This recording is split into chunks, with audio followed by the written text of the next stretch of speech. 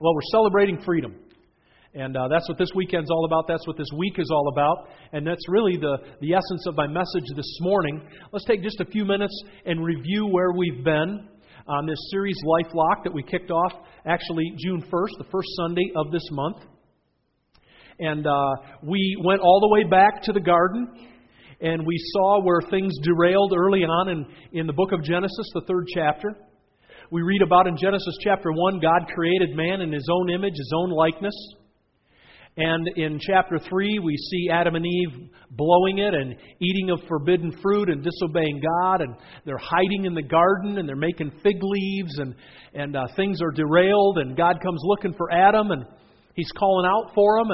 And Adam says, well, God, I was afraid because I was naked. And God asked him, who told you that you were naked? Who defined you? Since when have you been defining who you are outside of what I've declared about you? And so in the Garden of Eden, our identity, man's identity was hijacked. The image and likeness of God was marred, scarred in the garden. And ever since Genesis chapter 3, we've been working to restore that identity. And I should say, to be more accurate, God has been working to restore that identity. And that's what we've been looking at since June 1st in this Life Lock series. We kicked off looking at Genesis, and then we dove right into the book of Romans, following Paul through chapter by chapter to allow what God says, to allow the Word of God to stamp this identity first on our hearts, secondly on our minds, and ultimately on our lives. And we started in Romans chapter 1. And we saw in Romans chapter 1 that Paul's writing to the church at Rome, and he uses an amazing description. He calls them saints. He describes them as saints. He calls them holy ones. Now that's a title that most of us wrestle to identify with. But this is how God is defining His people. This is how He's defining true Christ followers. He calls them saints.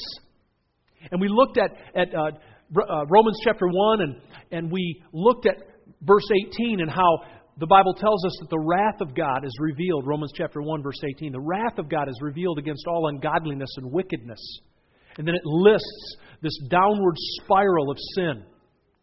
And Paul makes the legal case, as Rick Rubel pointed out last week, that all of us are hopelessly lost. All of us are in sin, broken sinners. None of us are righteous. None of us seek after God. All of us have gone astray. Paul uses this emphatic language to say that all the world is guilty before God. We're in trouble. And then Chris Carter took us into Romans chapter 3, where the Bible begins to unveil the solution. And Paul begins to write about this justification, being made right with God legally because of what Jesus Christ has done, not by anything that you or I have done to earn it or to merit it. And so this idea that Chris unpacked for us of being justified just as if I'd never sinned, the penalty removed. And then last week, Rick Rubel spent time so beautifully unfolding the simple truth of righteousness, being right with God, credited to us. And I love the example that he used about his own son-in-law. If you were here, you heard him tell the story. His son and daughter-in-law were in Bible school. They were in the final semester. They had made a determination that they weren't going to borrow. They were going to go paying cash and not incur debt. They didn't have the money to pay the final tuition bill. 2 weeks left. Finals were coming. All the work had been done, and they got notification that they were not going to be able to take their final exams. They were not going to be able to graduate. It was going to kick graduation out another year. It was going to require more tuition. They didn't have the money. But their church took an offering and took that money and deposited it to their account, paid their bill. It was applied to them personally and specifically. Now, all of us can relate to that in some form or another. Because financial pressure produces stress, doesn't it? It brings stress. There was stress, I'm sure, in their lives. And then the news came Not what they had done, but what someone else had done that was credited to their account. What a beautiful picture that Paul unpacks in Romans chapter 4, speaking about, and Romans uses the word gift 7 different times, this gift of righteousness. I love that language because I like gifts. I especially like salvation as a gift because I'm not good enough, I'm not tall enough, I'm not smart enough, I'm not holy enough, but it comes as a gift. And so Paul continues to unpack this in chapter 5 and chapter 6. So that's where we're going to pick up today. And I want to use some really simple language that all of us will relate to as I really touch on 3 keys this morning for proof of identity. All of us can relate to this. There are times when we have to prove our identity. And there's 3 primary things that we typically use to prove our identity, to prove that we are who we say that we are. And what's the most common one that most of us use? Our driver's license. And I've got mine here today. I lost it a few months ago, and I had to go into the Secretary of State and get another one. And that's a whole lesson and thought process in itself. That when I had lost my ID, when I had lost my proof of identity, I wasn't okay with that. I needed to resolve it. And I needed to resolve it fairly quickly, because it's illegal to drive without your driver's license. You've got to have proof of identity. And so I had to go into the Secretary of State, and I took 2 other pieces of identification. Now, there's a number of ways that we can identify ourselves, but what do you suppose were the 2 that I took into the Secretary of State? Birth certificate and what else? Social Security card, or I actually took my passport. Social Security cards, legitimate. That didn't make the top 3 in my sermon, okay? So that was, for the sake of illustration, we're not going there, okay? It's driver's license, passport, and what was the birth certificate, okay? So the point is, we can use those 3 things to prove who we are. If there's any question, if there's any doubt.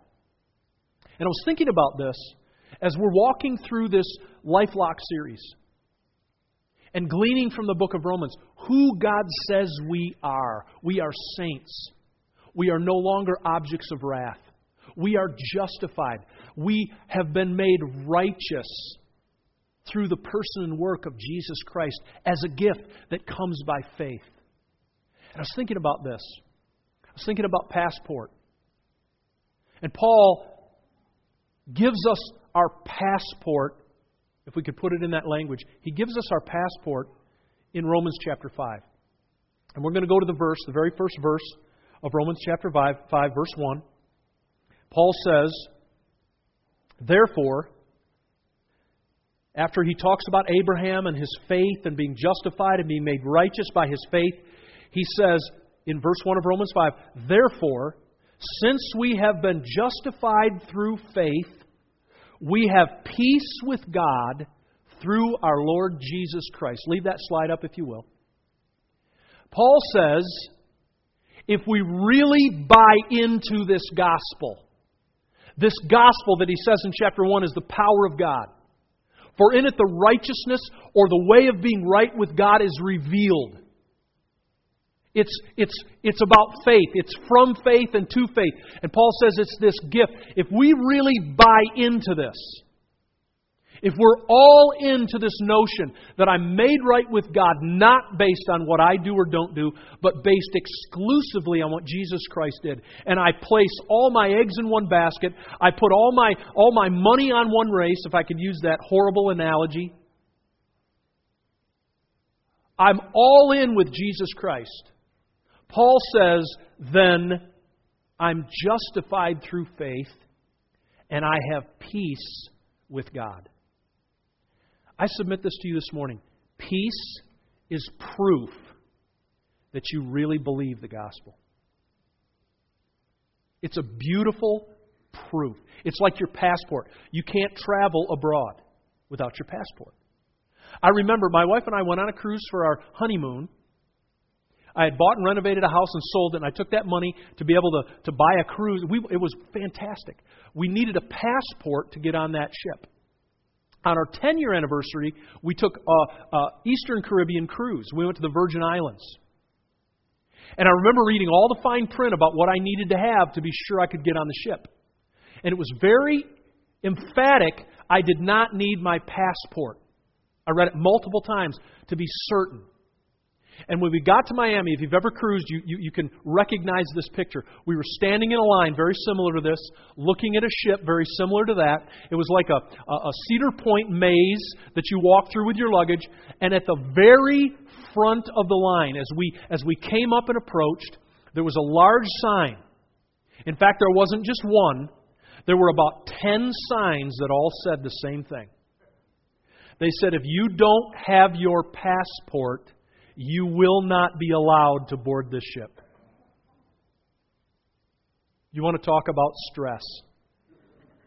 I could use some vernacular right now that's pretty vulgar that all of us could identify with. I was going to fill my drawers. We had flown to Miami. There was no plan B. We laid out a check for a couple grand, and I'm looking at this sign knowing that if I don't have my passport, I'm not getting on that ship. I cannot. I mean, you talk about stress. You talk about anxiety. And I couldn't wait to talk to the first person that had some sort of authority because I'd read all and to my complete relief, I was told, no, you're absolutely right. You're going to the Virgin Islands. This is a U.S. territory. All you need is your driver's license. Oh. Now that, my friend, is peace right there. That's peace. That's exactly what Paul is telling us. He's saying, since all of this is true, since you were under the wrath of God, you were an object of God's wrath, you were guilty, you were broken, you were jacked, it's all true, but there's this amazing deliverance that God provided through Jesus Christ. And you receive that by faith. And because that's true, you have peace with God. Wow. Oh. Now that's why they call it good news. See, our identity needs at times to be proven. And the first proof is the passport. What's the passport? It's Romans 5:1. The proof is the peace. Because here's the truth. If you accept salvation, trusting completely what Christ has done for you, and you receive that by faith, you have peace with God. Until that becomes a reality, until that is your true identity, you will always strive. You will be driven by performance of some kind. It'll be wrapped in religious trappings, but you'll be always striving to do something to achieve being right with God. You always have to do something a little more, a little better, a little more often, a little more consistently, or you've got to stop doing something. That's performance. The gospel is good news because it's based on performance, but it's not yours. It's His. And the day the Holy Spirit takes that from here to here, and it becomes a matter of heart faith, you'll experience similar to what I experienced when I finally talked to one of the stewards and they said, no, Mr. Eel, if you're right, you can get on with your driver's license. You don't need your passport. You take a deep breath. A smile will spread across your face. All the striving will cease because everything that's been done to achieve it has already been done. That's why grace is so amazing. It's why it's so breathtaking. And so Paul says the proof is the peace. Now here's the truth this morning. Peace will generate or create or produce performance. It will motivate us powerfully to serve Jesus Christ, to honor Him with our lives, to honor Him with our sacred fortunes, to invest in His kingdom, to share this crazy message of being right with God through what Jesus Christ has done. Those are natural outcomes They're not things I do in order to attain peace with God. They flow out of the reality that I already have peace with God. And I got to open up my big fat mouth and tell somebody because it's amazing.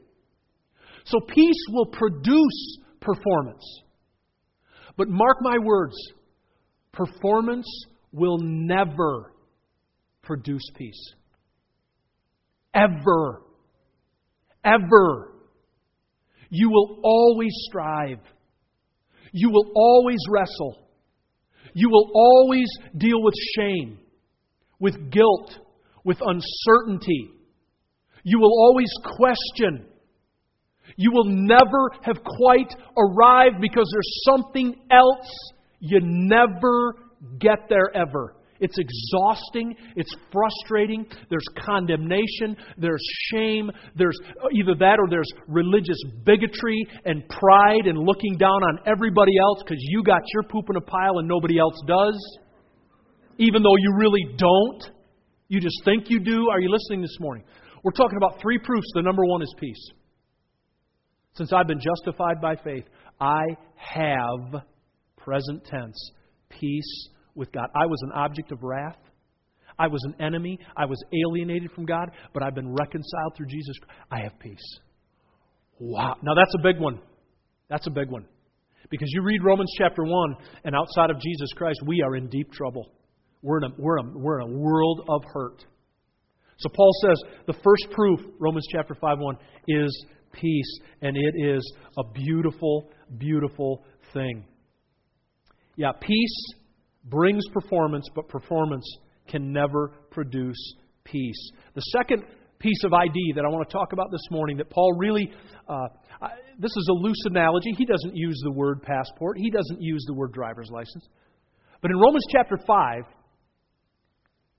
I see a driver's license. So we call a driver's license an operator's license. And for the believer in Jesus Christ, Romans chapter 5:17 is our driver's license. It's our operator's license. Paul talks about how this amazing love from God, that God loved us. And He demonstrated that love towards us in Romans chapter 5, verse 8. He didn't wait until we were all cleaned up. But while we were still sinners, Christ died for us. He initiated. And then Paul starts to write about Adam versus Christ. And he begins to compare and contrast. And he said, Adam blew it. One act of disobedience blew it for the entire human race. And then there's Jesus Christ. One act of obedience ransomed, made everything right for all of mankind. And through one man, death reigned through sin, through Adam's sin. But through one act of obedience, life and grace reigns through the one Jesus Christ. So Paul paints this amazing contrast between what happened through Adam, the first man, and what happened through Jesus Christ, what the Bible calls the second Adam. And Paul pens these words in verse 17. He says that